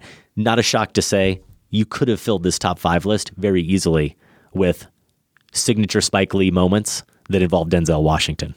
Their collaborations have just been that good. Here, working with Matthew Libatique on Inside Man. I love the way this film looks. I really love everything about Inside Man, and that's one of my favorite moments. All right, I'm going to double down on your double dolly pick with my number 1. And you're right. This technique is employed for a variety of reasons throughout Lee's films. Heard from a listener, Paul Costello, on my Larson on Film Facebook page, who nicely summed that up. He said, the character-mounted dolly shot is to me Spike's single most consistent and recognizable visual tick. It places the characters on a path from which they cannot divert. Denzel Washington in Malcolm X and Inside Man, there's yours. In a moment they cannot leave. He cites Philip Seymour Hoffman in 25th Hour, or in a world which revolves around them. Washington again in Mo Better Blues, your other pick. Paul names my choice there too. My number 1 Spike Lee shot, it is Denzel Washington's Malcolm X floating toward his assassination in Lee's 1992 biopic. Now, in that New York Times piece that we've cited, Mikado Murphy describes this exact shot this way. He glides through at a medium shot, a look on his face that seems to project knowledge of his fate, while Sam Cooke's A Change Is Gonna Come plays on the soundtrack.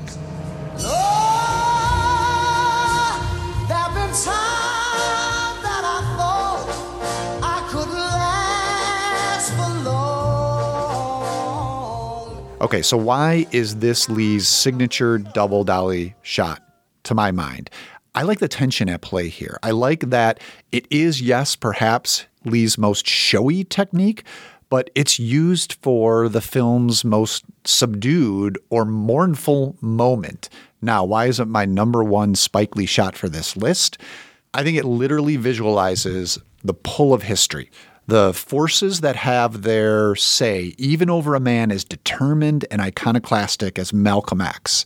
So Lee has spent his whole career pushing back against those very forces. His subversion of Birth of a Nation and BlacKkKlansman is a perfect example of that.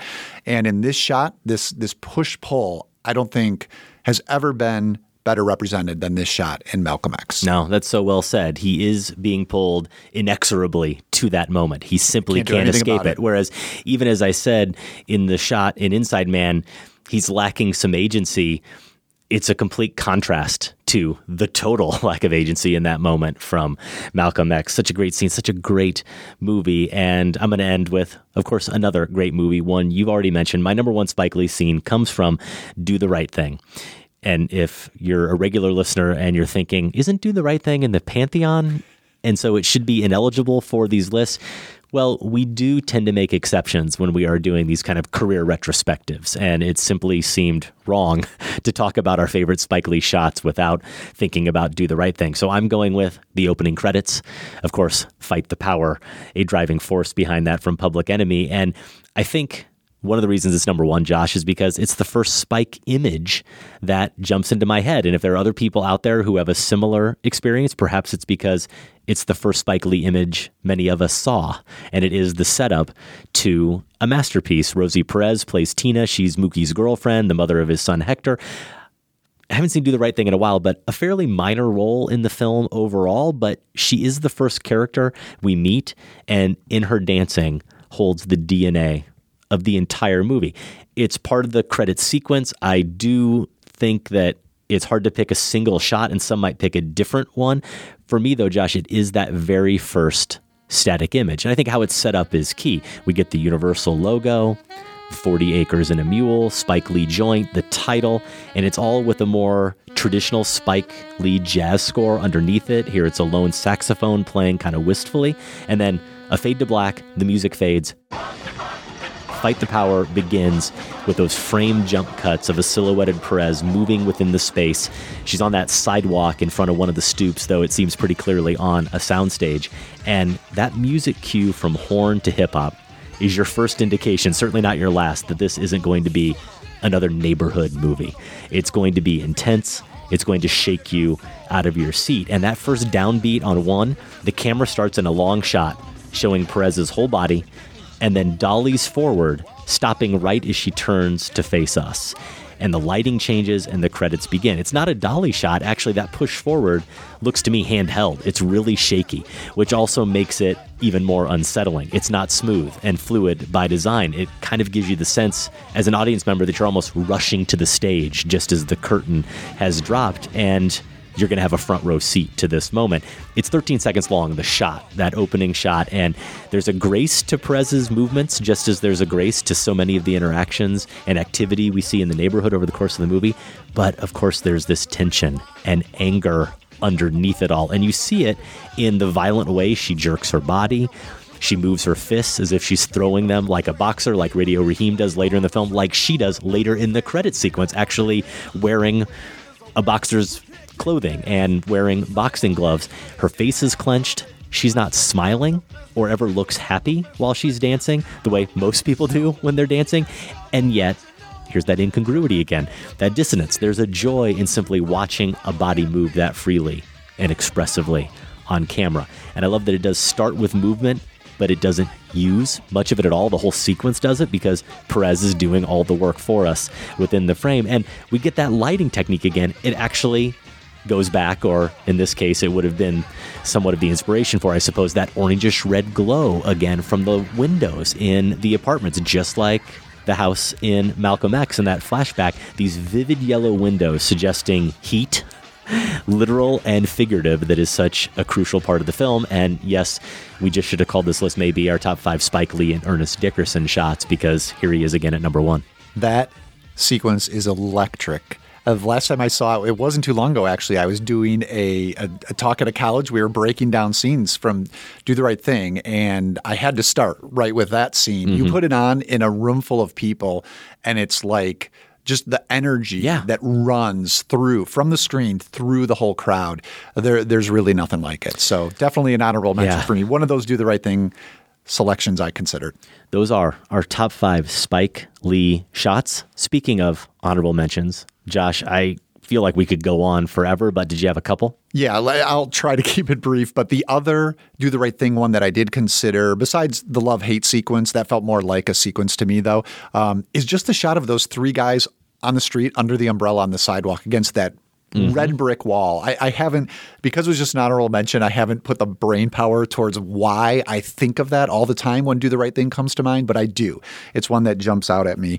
We spent some time on it in our review, mentioned it here at the start of this segment. The portraits in the crowd, shots from Black Klansman. I think that's going to go down as an all-timer for his career.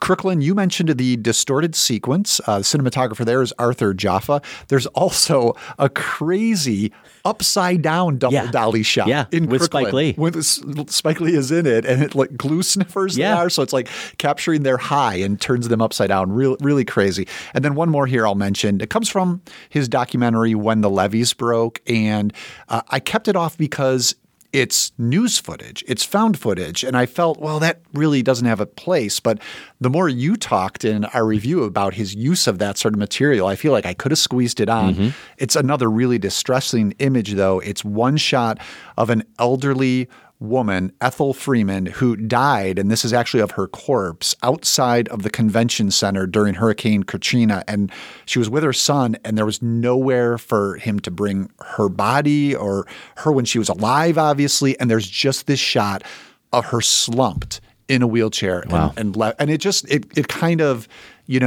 though it's found footage in a way, captures so much of the things Lee has wanted us to see and face throughout his career. So thought about that one as well. I certainly thought about the faces in the crowd in Black Klansman and a couple more from 25th Hour. I do expect some feedback. I'll try to head it off at the pass here from people who love that film and couldn't believe I chose that sequence, the overlooking Ground Zero, when we also could choose Monty's bathroom rant, which I don't think quite works because it's more of a sequence. But the way that sequence starts with Ed Norton staring into the mirror, the angle, the way it's framed, the fact that it is his reflection talking back to him, it's a compelling shot, a compelling scene. All three double dolly sequences in 25th Hour. Norton gets one, Paquin gets a great one, Philip Seymour Hoffman gets a great one. I really couldn't pick between them and just decided to go in another direction. Some other good options from Malcolm X. I love early in the film when we see the young kind of hoodlum days of Red and Shorty, played by Spike Lee, his friend there. And when they start swaying, when they got their outfits on and the camera tracks along with them from in front of them as they're swaying down the street. And then later, there's a moment where he collapses, where Red collapses to the ground in a park, and Spike Lee's looking over him, and he's talking about how he used to be a big shot. And it's a direct reference to, admitted by Spike Lee, direct reference to Billy Wilder's Ace in the Hole. Great shot where Kirk Douglas collapses to the ground. Crooklyn, not only the upside down glue sniffers, but another glue sniffing sequence that's a double dolly shot that then goes bonkers, is Troy, the main character's nightmare of being chased by the glue sniffers and being forced to sniff the glue. And then she ends up not only floating kind of figuratively in this Spike Lee way, but actually floating off the ground. She starts levitating in the camera with her. It's this great crane shot. Inside Man, when the camera pulls back on the shot of a kid, a young African-American kid sitting with Dalton within the safe, and just the way that's framed, I love. There are so many more. I'll just throw out there, I'd love to hear from people what they have from He Got Game, because I love He Got Game. Yeah, it's really another good. Denzel. It's one of my top 5 Spike Lee films, and I did try to scan through it as best as I could and do some internet searching just to try to see what was generated. I remember lots of moments from the film, but none specifically driven by a visual choice, even though I know they're all over it because it's a Spike Lee movie. I couldn't land on one, but I just want to give He Got Game some love. We hope you will share some of your favorite Spike Lee shots. Our email address is feedback@filmspotting.net. Josh, that's also where listeners can leave us feedback anytime about any topic, because that is our episode. It is. If you want to connect with us on Facebook and Twitter, you can find Adam at Filmspotting. I'm at Larson on Film. Over in the show archives at filmspotting.net, there are reviews, interviews, and top 5s going back to 2005, and that's where you can vote in the current Filmspotting poll. We're asking you, what is your favorite Steven Spielberg decade? To order Filmspotting t-shirts or other merch, visit filmspotting.net/shop, and you can subscribe to our weekly newsletter at filmspotting.net/newsletter. Out this weekend digitally. We talked about it earlier, Spike Lee's Da 5 Bloods. Sounds like, Josh, definitely recommended by you and recommended by me, even though I was mixed on it ultimately, because it's Spike Lee and certainly deserves to be seen and deserves to be talked about. Next week on the show, no really, we will finally get to, I suppose unless something else comes up and changes our mind, Josh, we're fluid with this. Guarantee it. We do plan. Yes. How's that? To have our 45th anniversary Sacred Cow conversation about Steven Spielberg's Jaws. And for a little bit of fun, a kind of spin on the top 5, we'll power rank the Spielberg decades. You know what? Little teaser here too.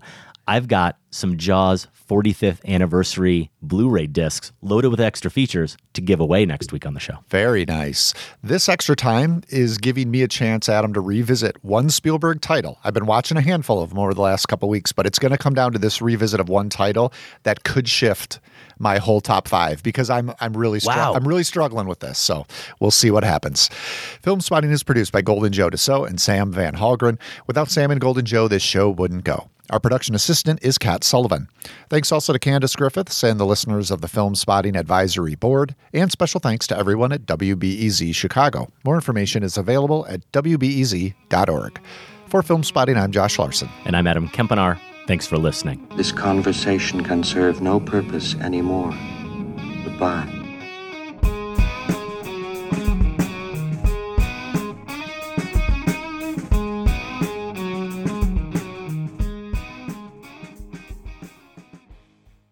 Film Spotting is listener supported. Join the Film Spotting family at filmspottingfamily.com and get access to ad-free episodes, monthly bonus shows, our weekly newsletter, and for the first time, all in one place, the entire Film Spotting archive going back to 2005. That's at filmspottingfamily.com.